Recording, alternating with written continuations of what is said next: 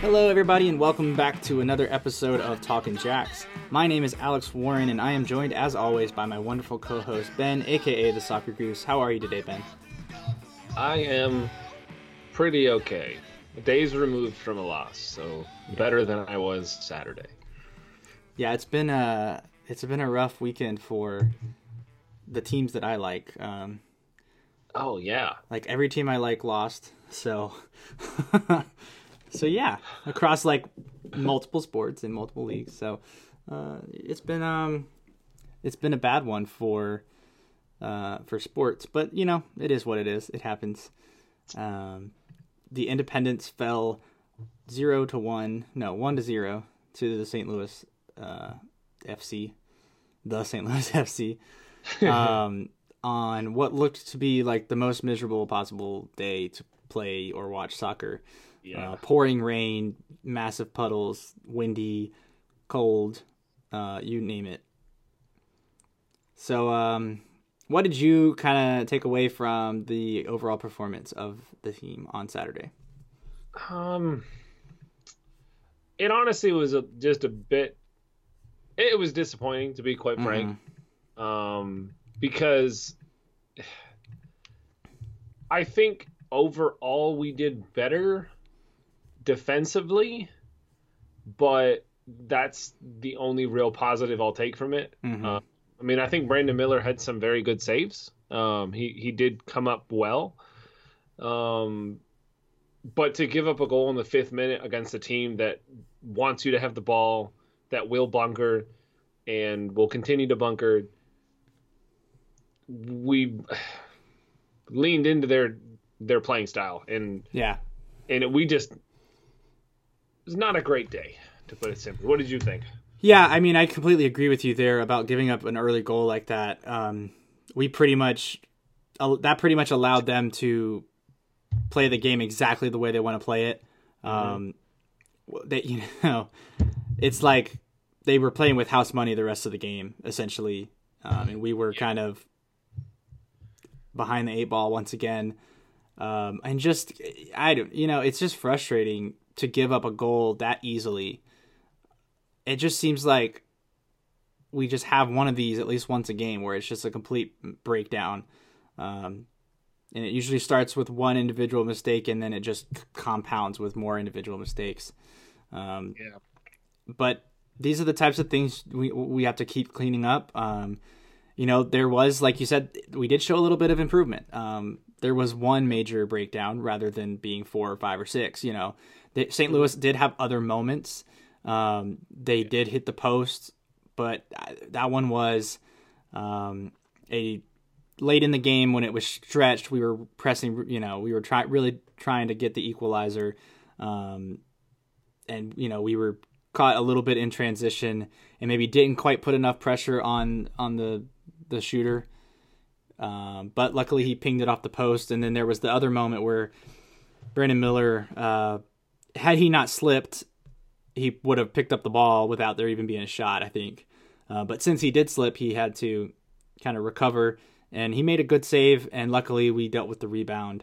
Those were really the big moments that I remember from the game. Obviously the goal, which we can get into that here in a minute, and start breaking that down. But I guess we should kind of go back. There was a little bit of news that came out. I think this came out before the game. Bilal Duckett announced his retirement from professional soccer. For those of you who may be new to the Independents, Bilal Duckett has been a member of the team since mid-2015, I believe, which is the very first season that the Independents existed. He also played for the Charlotte Eagles before that, and New England Revolution in MLS, Vancouver Whitecaps in MLS, and anywhere else in the lower divisions. I feel like I'm missing a couple teams on there, but no, I don't believe so. I know he's obviously been with us for a while. Yeah. I think you got that exactly right, and it's it was a little disappointing. Not disappointing, I would say. It was not necessarily surprising to see him retire, but you hate to see a player like that announce something that you could maybe have assumed, I guess you could say. But yeah, it's definitely he was a good player for us, a consistent player, I would think. Mm-hmm. I mean, a captain of ours for the majority of his time here, if not all of it, if I'm not mistaken. But yeah, and I'm trying to pull it up here since I was so prepared. His exact numbers for his minutes all time.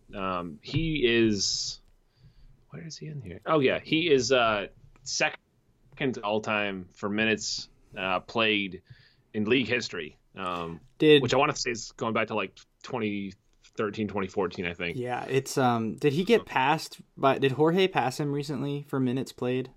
Or is Jorge already ahead of him? No, Jorge's not above him at all. Okay. I don't even see Jorge. I thought Jorge maybe Jorge was in the overall appearances. But yeah, he, like you said, he was really a staple. Yeah, he's in appearances, sorry. Gotcha. Yeah, he was really a staple of our backline for several years. When he was healthy, he was in there, and he was a good player, but even an even better person. So that's a loss, I think, overall with the Charlotte soccer community. I'm sure he'll still be around. I think he still lives in Charlotte. But his impact on the game in Charlotte will be missed for sure. Yep. But, getting into the game, maybe Bilal could have helped us out a little on Saturday if he'd have been out there. Yeah. We got into a little bit of trouble there. It was maybe even St. Louis's first attack. It's one of the very first ones. And Mond, he tried to he was out defending on the wing and tried to just, I think, body the guy off the ball, and it kind of backfired because he got bodied. And then really after that, he kind of it was kind of a domino effect from there. The rest of the team was scrambling, and I think the issue I had was that everybody who was standing near Greg, they pronounced it Greg on the broadcast, but I could have swore it was pronounced Greg. But maybe I'm thinking of a different person. Kyle, I thought it was Kyle Greig, but I'm pretty sure it's Greg. Regardless, I've heard it pronounced Greg a couple times other places. Well, he was able to sneak into the near post with nobody paying attention to him. Yeah. And that's one where you got to get tight to him and head that ball away if you're Roberts or Tico. He was close. Tico was the closest man, and I think he just kind of fell asleep watching the ball, which it happens to everybody. It sucks when it does, but it does happen. And I think from there, we were just behind the eight ball. We didn't really get to see how this game would have played out had we sustained, a clean sheet for 20, 30, 45 minutes. That's the most frustrating thing, is that I think if you could take out that one moment, I think this game plays out much differently.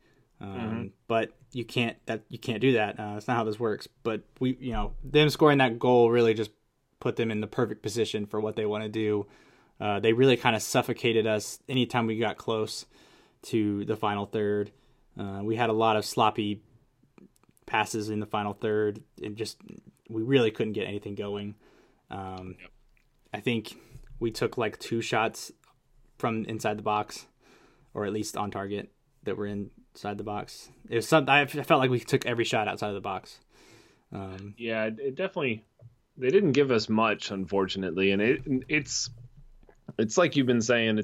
It's really frustrating because it was almost a perfect storm of mistakes essentially that led up to the goal. Yeah.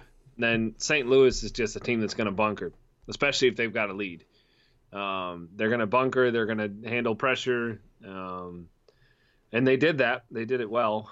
And I think even more so than anything else, they really hurt us in the midfield, because they gave us a good number of opportunities to get wide, to take advantage of space in those areas, but the midfield, it totally took away from Enzo's game. I mean, I think Lewis, just looking at it here, not to say too many good things about Lewis because he's on the other side now, but I mean, he won 14 duels, and Enzo himself lost 12. So Yeah. I'm assuming there's a decent bit of crossover there. Yeah.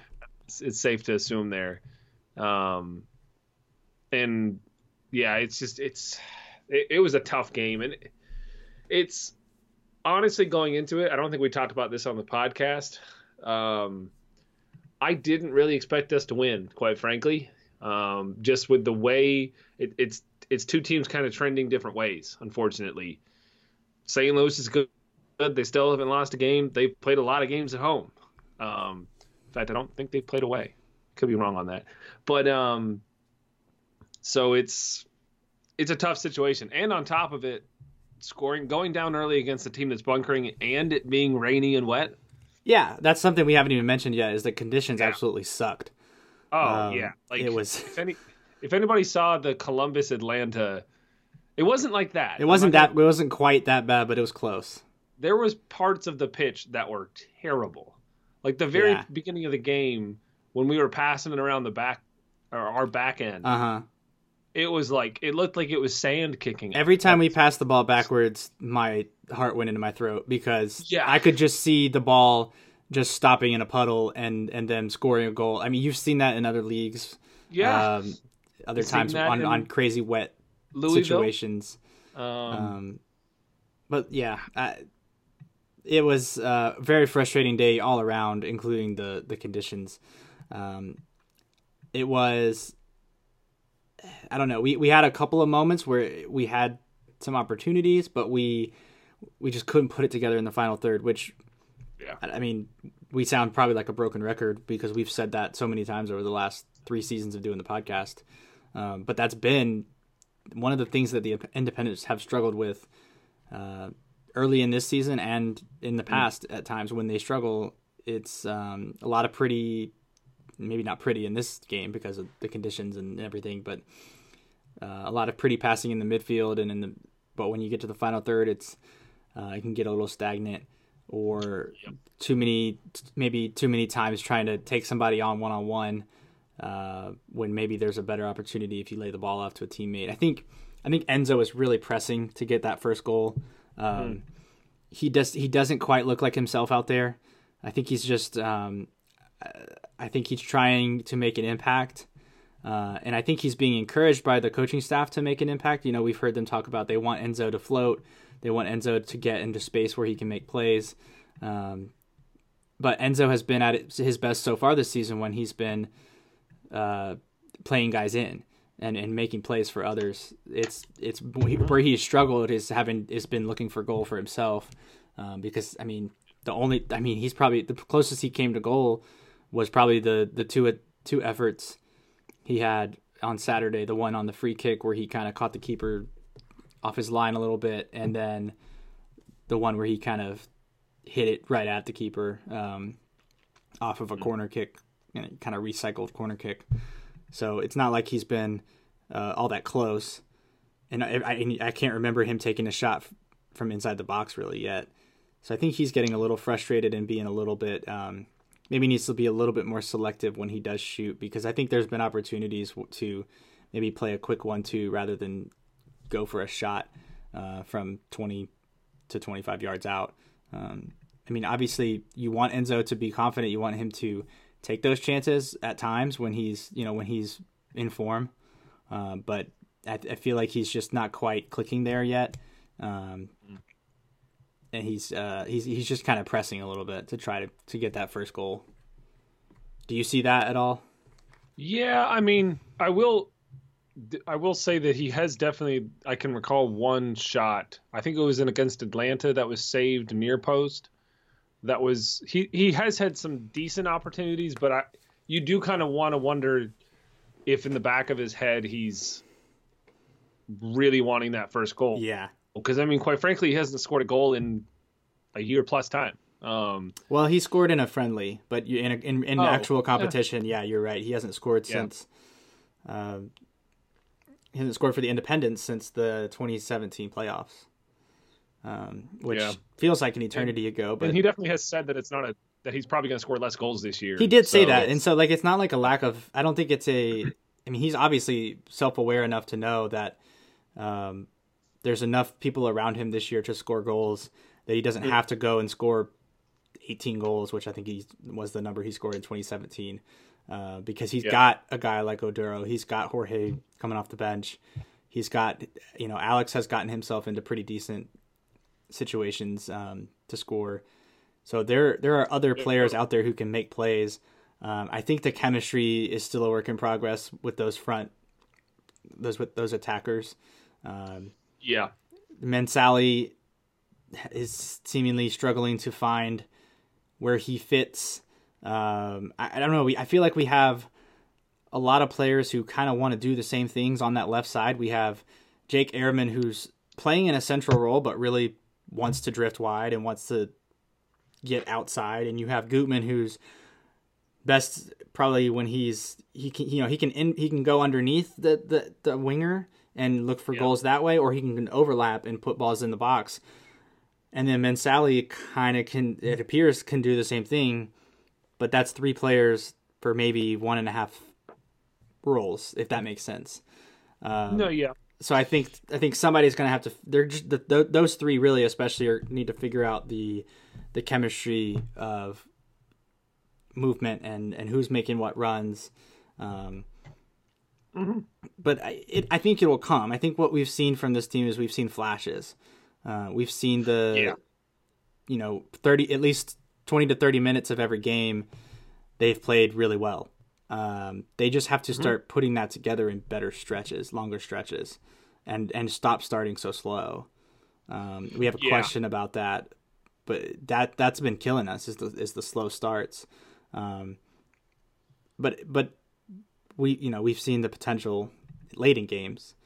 Didn't quite come off on Saturday, but we definitely put way more pressure on them in the last 20 minutes than we had the whole 70 minutes. So that's a weird thing that's happening. And maybe it simply is just a fitness thing. Maybe it's just that we're ahead of everybody else fitness-wise, because that has been an emphasis in preseason. And so maybe it's manifesting itself in that other teams are just getting kind of tired and we're not tired in the last bits of games. So maybe we'll see that kind of translate earlier in the game sooner, hopefully. But yeah, I don't know. What do you think about just kind of everything I've said? I would. This isn't going to be very combative podcast, but I probably agree with all those things. To be honest with you, I think the biggest thing we were missing, and I think the game changed in a decent way when Joel came on. It wasn't obviously a huge impact, but I think his pace and his ability to press on that side of the pitch was noticeable. As well as, again, I think Hill did really good. I think he made essentially an instant impact. And I think I think this is the third time in a row we've seen, third game in a row, and every time we've played, we've done double subs together. Is that right? I think so. Yeah, so I think you might be right. I don't remember all. I can't remember if Oduro came on with somebody else in the first game or not. Yeah. But I think things did improve in those when that did happen. Yeah, I mean, obviously, I think I'd be curious to see. I don't think there's a way of doing it. I'm sure Jason will tell me if there is. But I don't think there's a way of seeing like how much possession we had later in the game. But I feel like we controlled possession and had some good we had some good attacking possession. It's just that St. Louis is a good defensive team. Yeah. I mean, and we still have yet to figure out if Indy 11's a very good defensive team. I would probably lean on they're not going to be a strong defensive team, not yet. Atlanta United 2, maybe not a great defensive team. So I think I would be troubled if we got blown out. If especially those settings, a 1-0 loss in a rainy game where we went down early. I hate to say that I'm not concerned, but I'm really not that concerned. And we were underpowered. Like we didn't have Joel for the first half of the game. We never saw George. And I think that's the biggest thing I noticed in this game is our midfield, whether or not they were outplayed, I just don't think we found the right combination there. No, we certainly have not found a great combination in midfield. Yes. I think, to go back to what you were talking about earlier about Mark Hill, I think from what we've seen from him, I think once he is 90 minutes fit, I think he's going to be a 90-minute player for us more often than not. I think the combination I want to see most going forward in the midfield is Mark Hill and Kevon playing together from the start. But it may be a little bit before we can see that, because I think Dave Dixon said on Second Yellow last week that Mark Hill is really only 30 to 40 minutes fit right now. So he's probably, it's going to take him a couple more weeks probably to get acclimated, to get up to full fitness. I would like to see maybe he get a start in Charleston and hope he can go, 50, 60 minutes from the start. But maybe he's not quite, maybe that's too much to ask. But I think what we've seen is that Jake plays better when he's out wide to the left. So I wouldn't mind seeing Alex moved inside to the middle, and allow Jake to start out wide on the left. Put one of Enzo, Oduro, Jorge up top, and then I don't know, Oduro on the right if Enzo's up top. I'd like to see some different combinations, because I think Alex is actually playing pretty well. So maybe I shouldn't be so quick to move him off the right wing, because he seems to be kind of contributing pretty well there. I think he's struggling a little bit with some chemistry as well, but because he hasn't gotten to play with Joel much. Joel started the first game, played the whole game, and then wasn't available for Atlanta, wasn't fully fit and available this week in St. Louis. He's going to be an out-and-out right back, week in and week out for the most part, unless he picks up a yellow card accumulation suspension, because that's what he does. That's the one area of his game that I'd like to see him work on, is the yellow cards, getting those down. Yeah.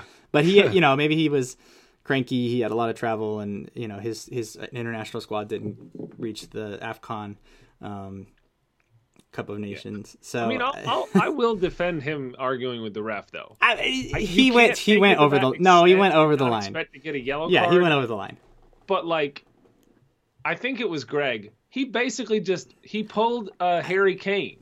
He felt contact and fell over. I get the frustration, because the referee had been allowing them to make a lot of contact, and I think what Joel did was be a foul 90% of times, but in this game the referee was not really calling that a foul, and so I can understand him being frustrated, but you can't lose it over a foul in the middle. You can't lose it over that foul. Yeah, and that was 2 minutes after he came on the pitch, so it's also you can't that's just pick your battles. Yeah, that's not a hill he should be willing to die on or get a yellow card on, because it was, even if it was a foul, it was a smart foul, because he stopped a counter, but not bad enough to where he would pick up a card for stopping the counter. It was a smart tactical foul. I just don't know why he lost his cool like that. It was a physical game, but more often than not, that's going to be called a foul. But whatever. I thought, like you said, for simulation, though, as we lean into here in a minute. We'll get to that. He could have called it for simulation. We'll get to that. But no, I think Joel, he brought a lot of energy, and just quite frankly, we don't have anybody. Mond has done a job for a couple of weeks at right back, but he's clearly not a right back. It was immediately opened up that right wing in the attack in ways that just were not available for the first 60, 70 minutes. When Mond was at that position. I think another thing I would like to see is how Taku plays in that right back role, because everything that's been released by the team is that he was kind of brought in to be Joel's backup at right back. And I think due to different factors, he's had to play all of his minutes in midfield. And I think he just hasn't really looked all that comfortable in most of his midfield roles. I think if he's going to be in the midfield, he doesn't need to be the kind of main defensive midfielder. because he struggled. He struggled at moments, kind of with his back, receiving a pass from like one of the center backs or the fullbacks, and like turning, and he's given the ball away in the middle of the field a lot in those situations. So he when he did play well, it was a little bit further up the field where he could kind of not have to worry so much about losing the ball in that really dangerous area of the field.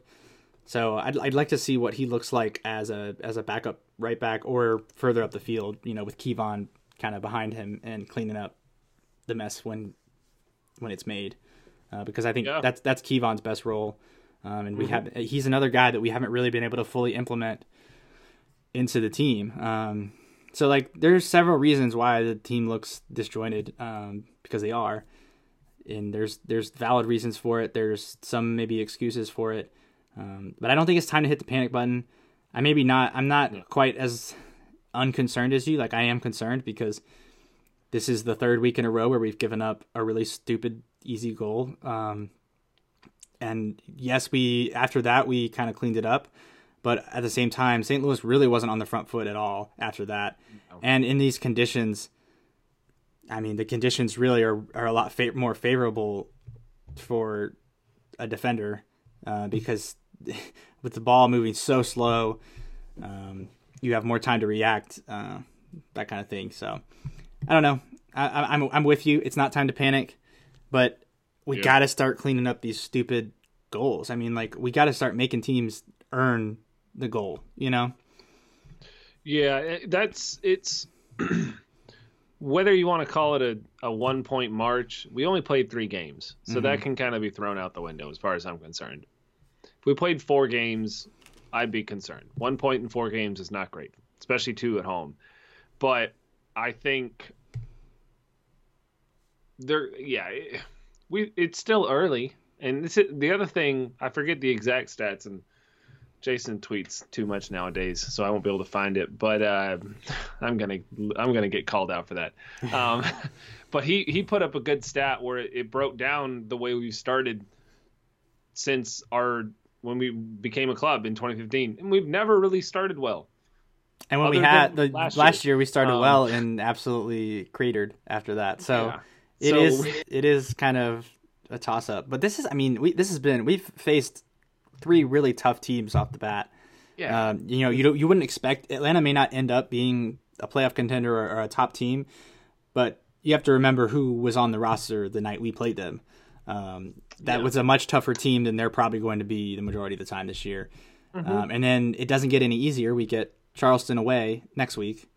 And then after that, I believe we have, is it 2 at home, 2 in a row at home? Is it Red Bull at home, which you never know what you're going to get when you see them. They could be the best team in the league or the worst team in the league, depending on who's down and what kind of mood they're in. And then you have the Derby the following week.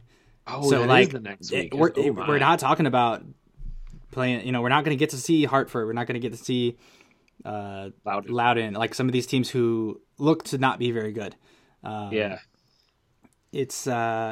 We got to get together because it's not going to get any easier. This is a conference that there's not going to be many off weeks. There's not going to be many weeks where you get to play Richmond on Saturday and then Toronto on Wednesday. That's not really. We don't play Toronto this year. Yeah, so we don't play Richmond either. Those kind of mail it in games aren't there. But we have some listener questions, so we should move to those so we don't talk all night. The first question is from Richard, and he asked, Enzo, no penalty. St. Jorge, no penalty. We should have had at least one given, right? We talked about this before the show. I just can't remember the Enzo one. I obviously remember the Jorge one because it was very dramatic. So with my knowledge of not remembering the Enzo one, I don't think the Jorge one was a penalty, but I also want to say that I don't think it was a dive. I think because if it had been anybody else on our team, I would have been like, okay, that's a clear dive. But because it's Jorge, I want to give him the benefit of the doubt and think maybe he did trip. Because he obviously, his foot went into the ground, whether it went into the ground on purpose or whether or not he just tripped. I'm gonna lean on the side of Jorge has been, he's been the player on our team with the most integrity. He doesn't dive. He doesn't embellish. That's just not in his game. I wish it was, because there's times when he's gotten fouled and I wanted him to go down, but he just doesn't do it. And it's frustrating as a fan to watch him try to play through that contact at times when you feel like maybe we would have had a good opportunity if he had gone down. But it was a situation where, like, this guy lunged in, which the guy did lunge in, but he just didn't make contact. Yeah. And maybe he saw an opportunity to maybe try to deceive the referee. I don't know. I don't think that's in Jorge's game. So, but that's just me being too biased, but I don't know. Yeah. I won't say that he did get contact with him, but it was close. Mm-hmm. It looked like he was very close to him. And like, I'll give the referee some credit, because he did a very divey motion to throw his body like he did. Mm-hmm. But also, like, that happens all the time. Yeah. And to give a card for that, I felt was just unnecessary in a way. I mean, if he was rolling around on the ground after the fact, I would totally get it, and he'd deserve it. I wouldn't be calling for him to get a yellow card, but he would deserve a yellow card, because that's simulation. Quite frankly, I think that's what simulation needs to be for, rather than a situation where a player exaggerates contact, essentially, which are kind of the same thing in a way. But yeah, like, it wasn't great. I don't think it was necessarily a penalty worthy contact in the box. But I don't think it was yellow card worthy either. But yeah, I digress. Yeah, I agree with you about, I don't really think he should have been given a card, because of his reputation, honestly. He's a saint. But it wasn't a penalty either. The Enzo one, I just don't remember. I don't remember. I feel like I would have remembered if I thought it was an obvious penalty. So obviously I didn't think it was a penalty either, for the Enzo time, because I don't remember it. Yep. So this one is also from Richard. He says, Charlotte appeared to control many portions of the game, particularly in the second half. We know Charlotte can score, especially after the 70-minute mark. What was the difference on Saturday? Whether St. Louis defense, a lack of Libretto's pizza, or something else? Which we kind of talked about this in the last segment of the kind of game review. But I think it was a combination. Like, St. Louis obviously is the best defensive team we've played, and we were on the road. Yeah. That was our first road game. The weather was miserable. Maybe it was a lack of pizza. I don't know. It was definitely just don't have good pizza in St. Louis. I do want to like their bagels. They slice it vertically. Yeah. Yeah. I do want to give them credit, because I mean, their game plan was obviously once they scored, their game plan was to just defend, and they did it well. And like you were saying, Lewis Hilton was all over the place. Which really sucked to see, because so I miss Lewis Hilton. He would be so good on this team. He would be good on any team in the league. But it sucks that we don't get to see him play anymore in Charlotte. He was one of our favorite players, I know. But the Caleb Calvert miss was kind of gratifying, because he's missed so many like that for us. It was nice for the shoe to be on the other foot, and it'd be missing it against us instead of for us. But maybe that's mean. It was.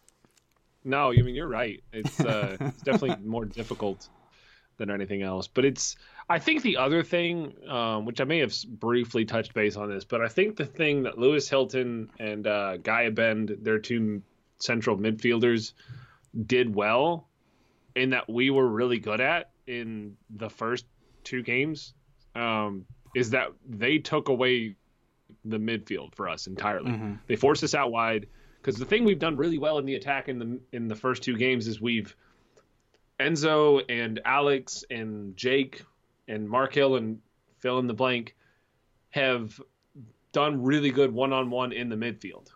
They've taken their guy and they've gotten around him. They've made some really good passes here and there, and we found space on a cross, to Jorge on another cross, to Dom on the ground, and they didn't give it to us, and the pitch didn't want to give it to us either, with as damp as it was. Yeah. I think that's I mean, we've talked about it, but I think that's a huge factor in it too. I kind of hate to say it, but if we play this on a normal condition game, it's probably a different outcome, quite frankly. I mean, it is the game you're going to want to play, but maybe.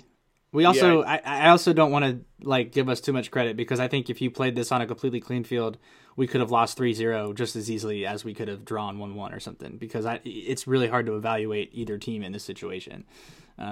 Because who knows? You know, I forget, is it Devon Kerr? Is that how you say his name, or is it just Devin Kerr? I think the announcer. Yeah, so he was saying that if on a dry field, the one where they hit the post, he said would have been in the back of the net.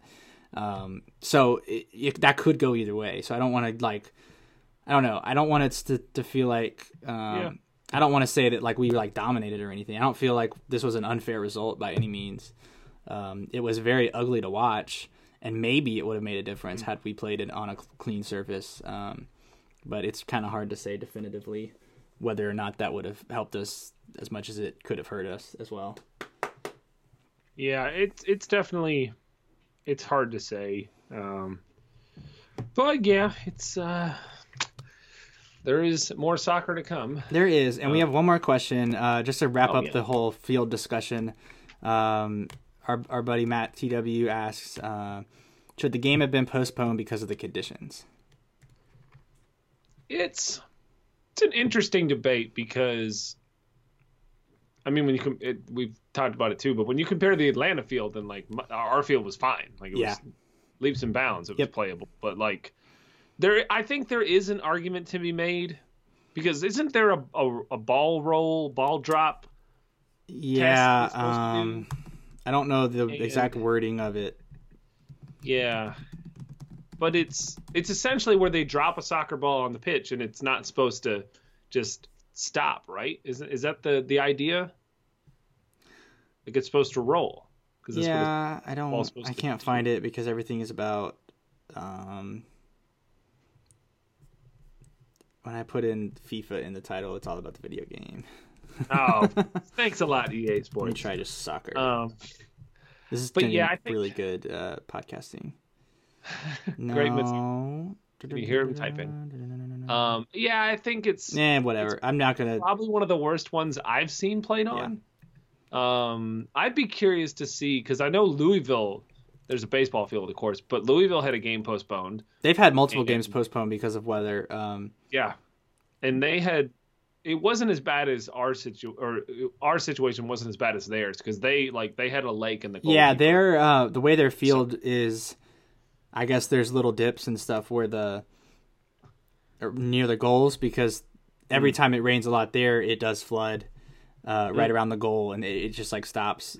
I think if it had been postponed, I don't think there would have been a lot of outrage. In a league with better resources, more money, bigger budgets, where you could afford probably to change a whole team's flight and hotel reservations and all that, I think you might have maybe seen a postponement, but it's not. I don't think it was completely unplayable. It was probably borderline. And in a league like USL Championship, the league just doesn't have the resources to postpone a lot of games, so it has to be dire. It has to be like Louisville was, where it's literally just absolutely unplayable. So it stinks, but they had to play on the field too, and they took advantage of their situation by scoring early, and then they didn't really have to do a whole lot but defend. So they played the conditions well. They played the game well. We just didn't respond very well in the first few minutes. So. That actually kind of brings me. We do have one more question that I missed. It was. I will say one thing about the weather too, though. If this would have been at home, Jim would have been out there brooming the water away, and as well as other Jacks Militia supporters. So what were you doing, St. Luligans? Because they weren't sweeping off the water. We would have done it. It's a good point. Also, Yeah. if it had been in our field, It's a it deep probably would have drained better because it's grass Exactly. versus turf. Yeah. It would have really torn up the pitch though for a couple weeks. Yeah. So that would have been Wouldn't have been great. that would but not have been it's- ideal either. But That was a deep it dive. would have been warmer and Ramblewood supporter back when we played at Ramblewood. There Yeah. was that definitely did happen. But yeah, sorry. Continue with the other question. yeah. So I was kind of going off of, we fell asleep early. Charles asked, "Why are we giving up so many early goals?" And I don't know what to make of it. Like, it just seems like we're not in the game. Like, our head's not in the game to start. Like, you don't. It's happened so many times where guys just don't seem awake all the way defensively until that first threat comes in and they can defend it, and it seems like they wake up. Yeah. Oh, but they're just not. They're scoring on that first chance. It seems like. Yeah. So I don't know. I don't know if it's a mentality thing. I don't know if it's just they're. We may not be getting I set don't know. appropriately, and we got FIFA'd in a way again, not quite FIFA'd, but in a way FIFA'd. I'm just gonna bring that up again because I want to. But yeah, it's a tough one, unfortunately. But the season is young. Oh, it is young. Mm-hmm. Well, that does it for our questions. One more bit of news. It doesn't really concern the Independents, I don't think, but the Charlotte Hounds did announce that they have ceased operations for the next 2 years, and they're going to rejoin Major League Lacrosse in 2021 when the renovations are complete at Memorial Stadium. There's an article about it in the Charlotte Observer where Jim is quoted saying, they're just going to focus on soccer for the next 2 years and try to rejoin the league in 2021. So that's a bit out of left field. I thought it was an April Fool's joke when I saw it this morning, and then you pointed me to the actual news articles by journalists. Yeah. For those who don't know, the Charlotte Hounds are owned and operated by the same group that owns and operates the Charlotte Independents. They share an office. Mm-hmm. The plan was they were going to share Memorial Stadium. In the future, they will share Memorial Stadium along with the county and a lot of other people. So that it'll be interesting to see if that affects the Independents in any way. But do you have any thoughts on that before we get out of here? Yeah, it's. I hope it doesn't affect them. I don't know how it would directly affect them, but it could. I guess there's something that could be said that it could align their. They won't have that to worry about during the season too, because their seasons do align pretty heavily. Yeah, they play a summer schedule. So I kind of hate to say it, but it could be a positive for the Independents. I don't know. We will see. Yeah, I don't know that it will see any effect on the field. I don't know if maybe they have more money to spend in marketing now, or maybe they're not going to do that either because they don't want to. They were probably losing money on the Hounds as well. I don't want to speculate too much. Maybe we'll hear from the team at some point regarding the news. But it sucks for Hounds fans, but at least there's hope that the team will return in a couple years. Seems like that the whole league is kind of restructuring a little bit. You mentioned that there's a couple other teams that are either folding or taking a couple of years off as well. So that's kind of odd. It's always kind of weird when a group owns and operates multiple sports across multiple leagues, because I don't know, it's hard to, especially when they share like a staff so heavily. Maybe you're right. Maybe now that they are only focusing on soccer, maybe it will the Independents will see kind of a passive benefit from that. But I don't want to sound like we're dancing on the grave of the Hounds or anything like that either. I will say that I will miss them because I went to my first game last year and it was great. It was a lot of fun.